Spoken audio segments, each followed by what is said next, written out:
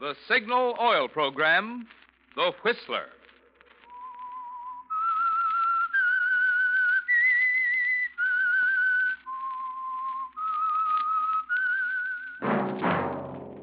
That whistle is your signal for the Signal Oil Program, The Whistler.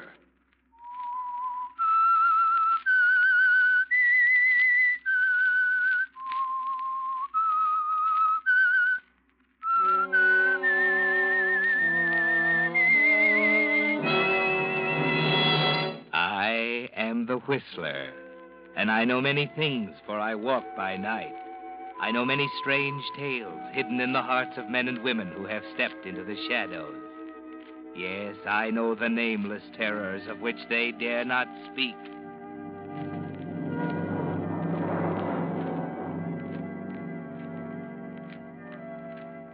Yes, friends, it's time for the Signal Oil Program, The Whistler.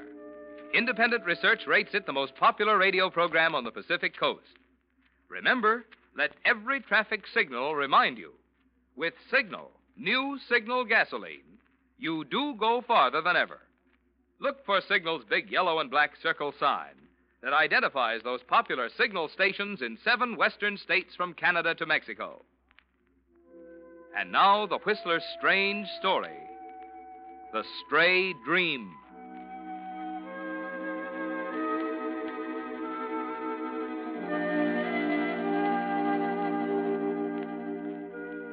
Chris Claggett was never meant to commit murder. He knew it the minute he did it. But of course it was too late then. The minute it was over and he looked down at Steve Robinson lying there on the floor, he knew that nothing would be the same afterward. That no matter how perfect it was, no matter how thoroughly he outsmarted the police, the big battle was going to take place inside himself, in the middle of his mind. He felt it even stronger 2 hours afterward as he paced the floor of his apartment, waiting for the telephone call that was bound to come sooner or later, trying to read and throwing the magazine aside, mixing drinks and pouring them down the sink, lighting cigarettes he was too nervous to smoke, waiting. Kathy was bound to call. She had to discover it sooner or later. 5 minutes of 2 the night before Easter, Steve working late at the florist's shop. But she'd know he couldn't be working that late. She'd go down to see what was keeping him. And then she'd call. Chris was ready for it an hour ago with just the right amount of surprise and shock. But now, at 5 minutes of 2, he didn't know. The waiting was getting him. And the silence. There it is, Chris. No, wait a minute. Let it ring. Now. Hello? Chris, this is Kathy. Oh, Kathy, dear, you know better than to call me at this time of Chris, night. listen to me. Something terrible has happened. Huh? What's the matter? Steve is... He's dead, Chris. What? He was working late tonight at the flower shop. When he didn't come home, I went down and found him. I just called the police. Police? Yes, he's been murdered, Chris. Good Lord. Can you come down right away? Of course. Let me call the night editor first. I'll be right over.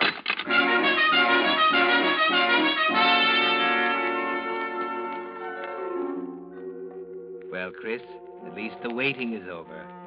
You carried it off pretty well, didn't you? Just the right amount of surprise and shock. But there's a strange new feeling inside, in the pit of your stomach, something you've never felt before. And the sight of Steve lying where you left him on the floor of the back room of the flower shop, surrounded by banks of Easter lilies and roses, brings the feeling to a dangerous pitch. You're thankful for your training. You don't even have to think as you watch Lieutenant Nelson. You're a police reporter. Your pencil moves automatically, taking down everything you see and hear. Well, what do you think, Chief? Probably struck from behind as he was working at this bench. Yeah, but how did the guy get in? Didn't have to get in, Gibson. Could have reached in this open window. Oh, Claggett. Yeah? You'd better go and file your story. I don't think anything else will break tonight. Just photographs, fingerprint men, and that sort of thing. All right, Lieutenant. It's tough, I know. All murders are tough.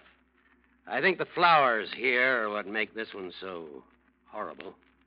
All this beauty and ugliness in the same little room.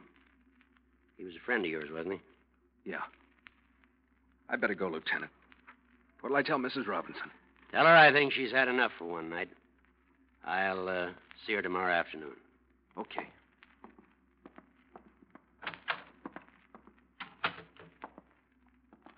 Well, Chris, It's pretty terrible, Kathy.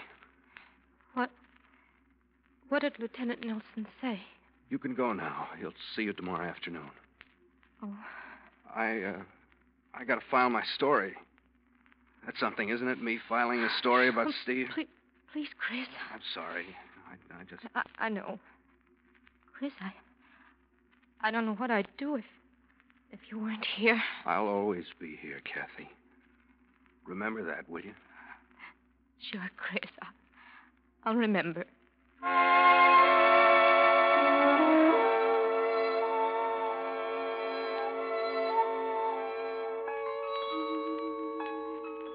Just the right balance, Chris. Just enough grief and just enough business as usual. The outside battle is going well, isn't it? Tonight, the reporter, carrying on in spite of everything. Tomorrow, a little less grief, a little more business as usual. At the city editor's desk, for example. Now, just a minute, Holloway. I tell you, I'm right, Chief. The door into the sales room was locked. You're sure? Of course I'm sure. Why? I remember. That's the trouble. You think you remember. Where's Chris? Over there at the counter? All right, we'll see. Oh, Chris. Yeah? Come here a minute. I'll show you what I mean, Holloway. What's the matter, Chief? Oh, Holloway here is doing a feature on the murder. He says the door into the sales room was locked. Check it, will you? Yeah, just a second. Let me see. Oh, here we are. The door had a Yale lock, but it was on the latch and the bolt above it was open. Yeah, see? Now, wait a minute. There was a triangular rubber door stop against it on the workroom side, so it couldn't have been used as an exit. That's it. See what I mean, Holloway? He doesn't trust his memory. He takes everything down. Well, that didn't seem very important. How do you know it's not important? Take it down anyway. But I was so busy. So was Chris. Doesn't matter how busy you are. A first-class man makes notes without even thinking about it. Right, Chris? Yeah, I suppose so. You see, Holloway, that's what I mean by a reporter.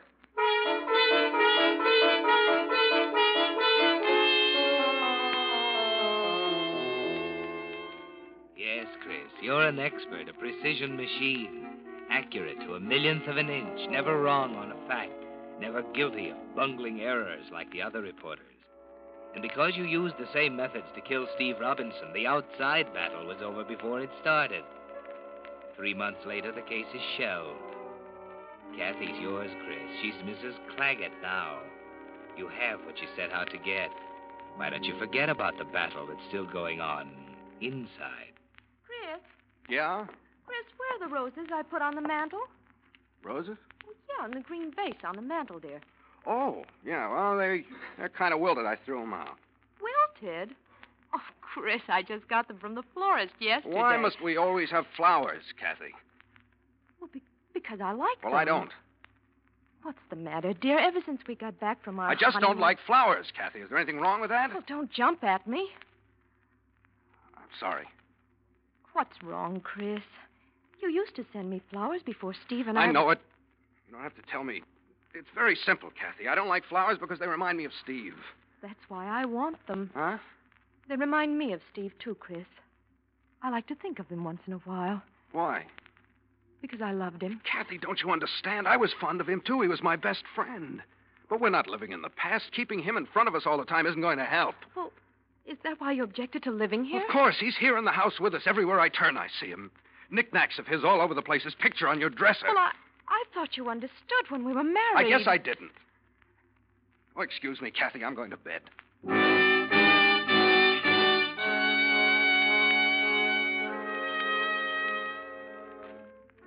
And so you go to bed, Chris, but you don't sleep for hours. You haven't really slept since the murder, have you? And tonight it's worse than ever. Your mind's like a spinning top. You aren't conscious of the exact moment it begins, but suddenly you find yourself in the press section of a courtroom covering a trial. It's a courtroom different from any you've ever seen.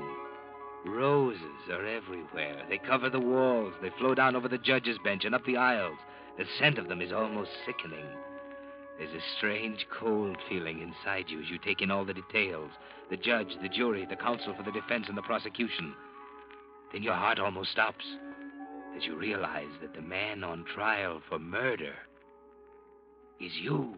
Wait a minute. Let me explain. You got me all wrong. No, listen.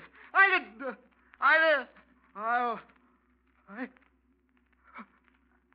was a dream. What am I doing out of bed? Kathy. She heard me. No. Still asleep. Thank heaven.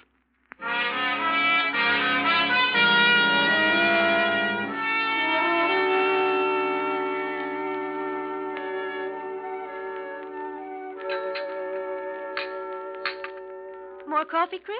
No, thanks. Oh, you usually have 2 cups. I think I'll cut down a little. I didn't sleep too well last night. Oh? Must have been something I ate. You hear me tossing around? No, I was dead to the world. I had the feeling when I woke up this morning I've been talking in my sleep. You remember hearing anything? No. You must have something on your conscience, dear. Yeah.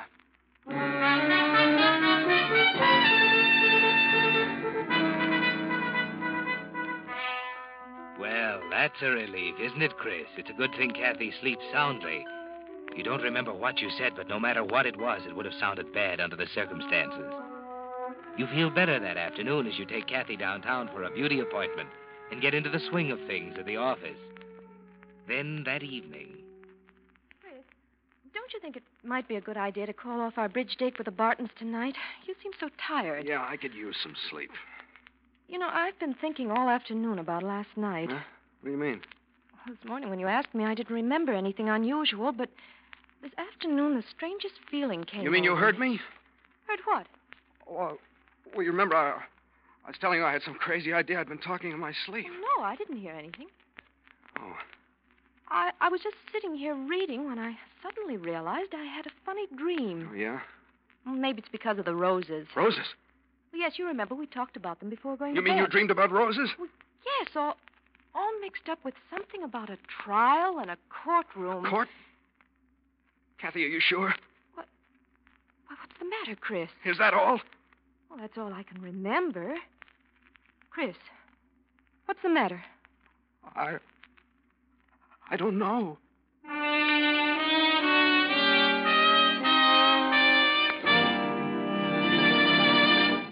With the prologue of tonight's story, The Stray Dream, Signal brings you another strange story by The Whistler.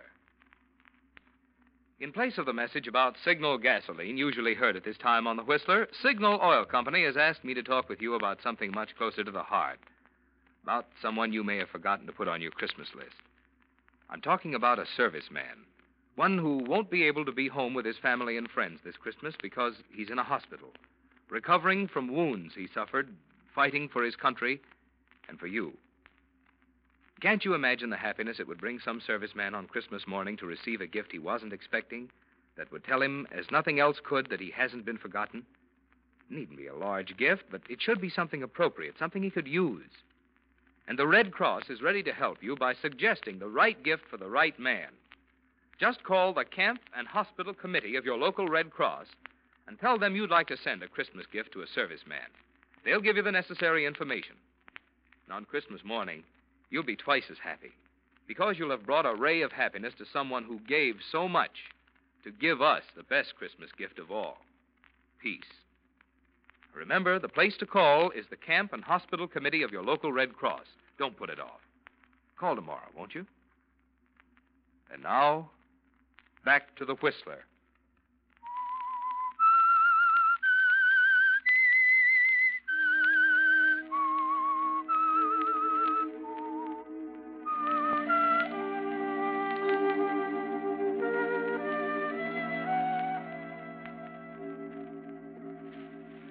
Well, Chris, for the first time in your life, you're beginning to lose faith in yourself. The shadow of a doubt is slowly making itself felt inside you. You keep telling yourself it must be a coincidence. How else could you and Kathy have had the same dream at the same time? A courtroom filled with roses. Yet she couldn't have pulled that one out of the air. It's too fantastic. It can't be coincidence. Yet what else can it be? Once again, you lie awake for hours trying to find an explanation. And then, just as before, it's all there in front of you, the same courtroom, just as you saw it last night from the press section. You're sitting there just as before, watching the witnesses, listening to statements by the attorneys. But this time, instead of roses, the courtroom is filled with Easter lilies. The same variety you found in the florist's shop. Then slowly it melts away, and you lapse into the restful blackness of sleep.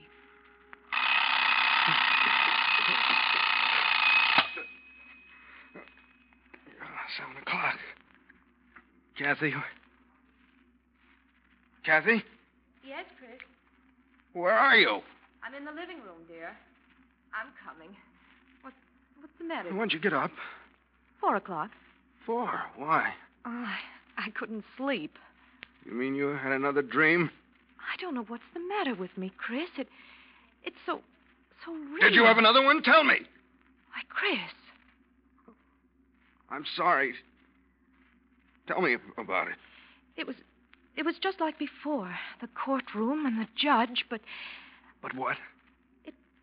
It wasn't roses this time, Chris. It was Easter lilies.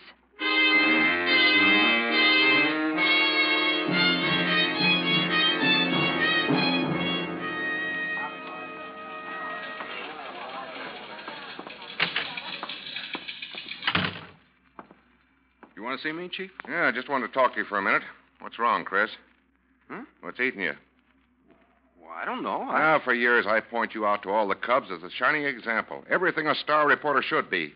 And suddenly your stuff starts coming in so garbled I can't use There's it. nothing wrong, Chief. Don't hand me that. I know you too well. Something's eating your heart out, and I want to know what it is. Well, it's none of your business. It is my business. When the best man on my staff turns in a story on the shake-up at the City Hall full of scrambled references to roses and Easter lilies, you can bet your shirt it's my business. What was that? You heard me. I guess I've just been working too hard. Is that all? Yeah. Yeah, Chief, that's all. I doubt it. You've been through a lot tougher grinds than this, and I've never seen you fall to pieces yet. What's the matter, Chris? You look like a ghost. I told you that there's nothing the matter. I just need a rest. All right, then, take one. A long one. How long? As long as you want, on full salary. And don't come back until you can write a straight story.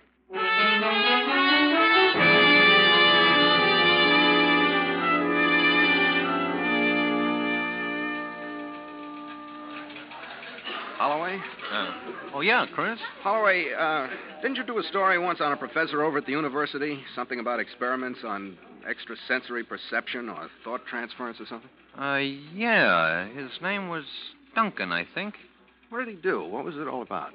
I don't remember very well. I think they'd line up a batch of students at one end of a room and have them concentrate on numbers. Yeah, that was it. Uh-huh. And then another group would try and write the numbers down. What's his name again? Duncan. Charles Duncan.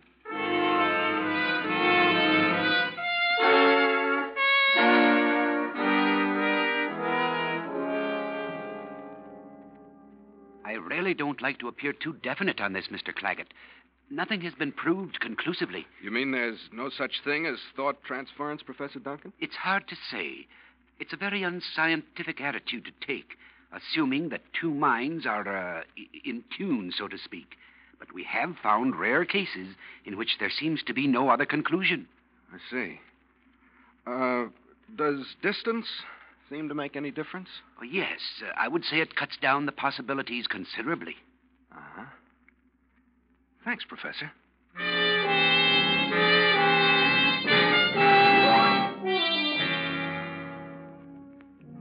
That's the only way you can explain it, isn't it, Chris? You and Kathy must be one of the rare cases the professor talked about. There's no other answer. It's maddening to have carried it off so perfectly, to have won the outside battle so completely, only to lose your grip on the secret while you're asleep and the bars are down. And there's only one defense, isn't there, Chris? He said that distance did make a difference. Hello, darling. Chris, what in the world are you doing home so early? Oh, I had a talk with Jones. He says I need a rest. Well, he's right. So how would you like to go away for a couple of weeks? Where? Oh, Tahoe, maybe? Why, I think that's a wonderful idea, Chris. Could you be ready this afternoon? Well, I don't know. It's a rush order. Oh, there wouldn't be much packing. We'd just knock around our old clothes. Well, I'll try. Great. I knew you would. What about you? Well, I was about to tell you. I'll have to join you later. There's some things I got to clear up, you know.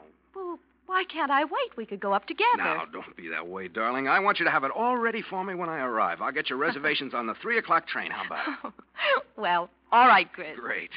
Oh, gee, look at the time. We got to hurry. Come on, I'll help you.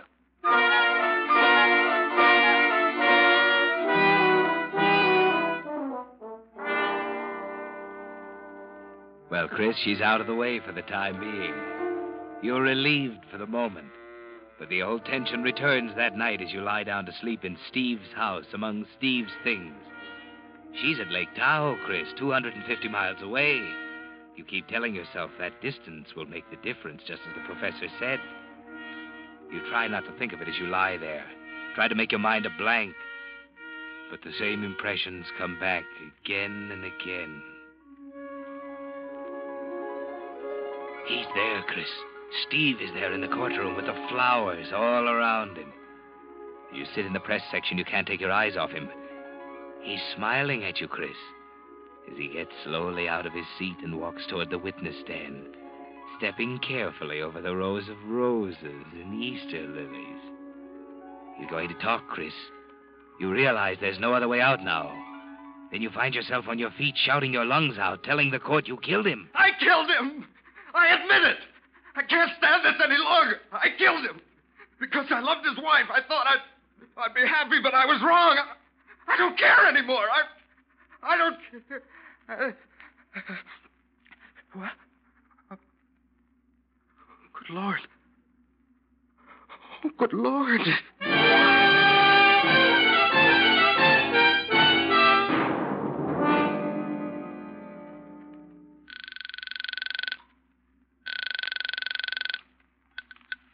Martin's Cove, Lake Tahoe. Hello, this is Christopher Claggett. I'd like to speak to Mrs. Claggett, please. Just a moment. Yeah.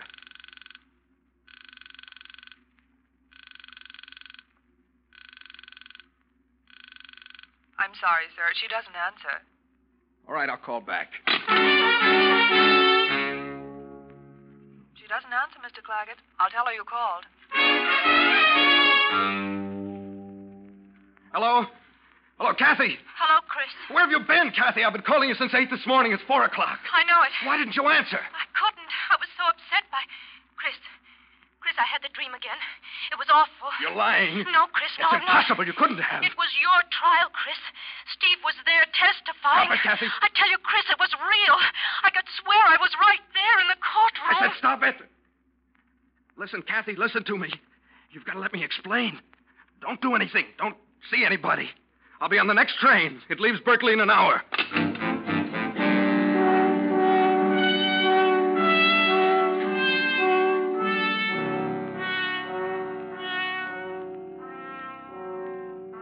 There's only one way out now, Chris. It's you or Kathy. You did it once and got away with it.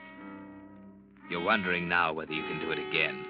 But there's no alternative, is there? It's you or Kathy. That's why, at 5 minutes past midnight, you're at Martin's Cove walking through the darkness, behind the row of hotel cabins. You know Kathy's in number 16, and at this hour she'll be sleeping. You keep well in the shadows of the trees at the edge of the cabin area. 14. 15. 16, this is the one. The window's open. You can see her head on the pillow. You pull out your revolver. You wish there was some other way, but there isn't. Just a moment now. Hey, what are you... Drop that gun. I got him. Let me go. I said drop that gun. All right, Claggett. Nelson. You can come along peacefully, or you can come feet first. At the moment, I'm not particular.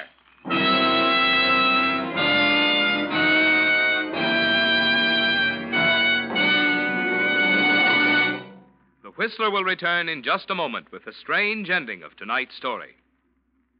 Meantime, here's an interesting feature about the new 1946 cars. One of the leading sixes advertises 25 to 30 miles per gallon. And throughout the field, auto manufacturers are stressing increased mileage. This is being done not just as a matter of economy, but because mileage is the result of better performance, a proof of greater efficiency. Well, as you know, Signal gasoline has long been famous as the Go Farther gasoline. But here's the important point. Signal Oil Company, always quick to give the motoring public the advantage of new trends, new improvements, has actually engineered new Signal gasoline to help you go farther than ever. How Signal did it involves a long scientific explanation about rearranging the atoms in gasoline molecules to give amazing new power to new Signal gasoline. The immediate noticeable results of this new power are quicker starting, faster pickup, and higher anti-knock. But because this increased power means you'll be shifting less, and shifting is the demon that wastes gasoline, your speedometer will prove to you that it's a fact. You do go farther than ever with new Signal gasoline. And now, back to the Whistler.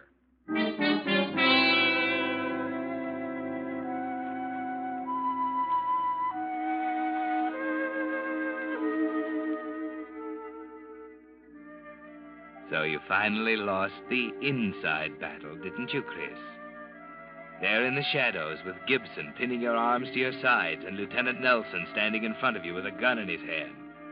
You realize it's all over. You had the feeling from the first, didn't you?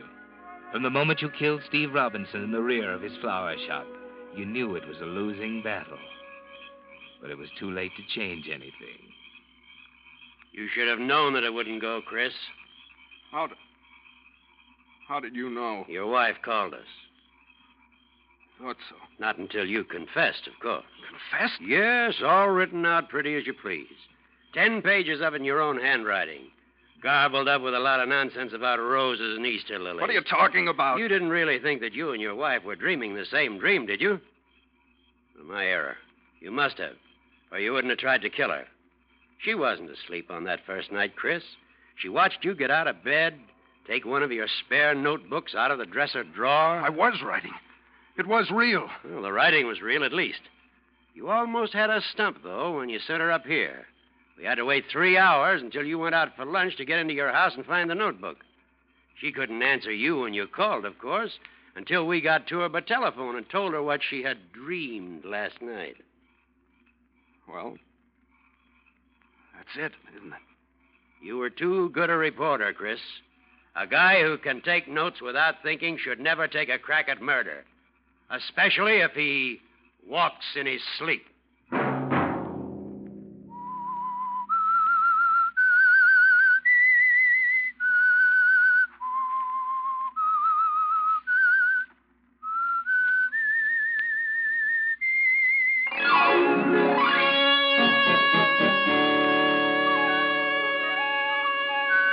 Next Monday at 9 o'clock, The Whistler will bring you another strange tale. The Whistler is broadcast for your entertainment by the marketers of Signal gasoline and motor oil and fine quality automotive accessories, and by your neighborhood Signal dealer. This program, produced by George W. Allen, with tonight's story by Harold Swanton, music by Wilbur Hatch, is transmitted to our troops overseas by the Armed Forces Radio Service.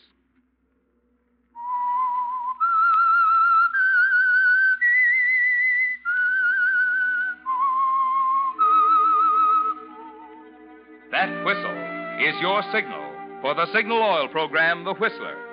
This is Marvin Miller speaking, reminding you to look for those familiar yellow and black circle signs that identify those popular Signal Oil stations in 7 western states from Canada to Mexico. This is CBS, the Columbia Broadcasting System.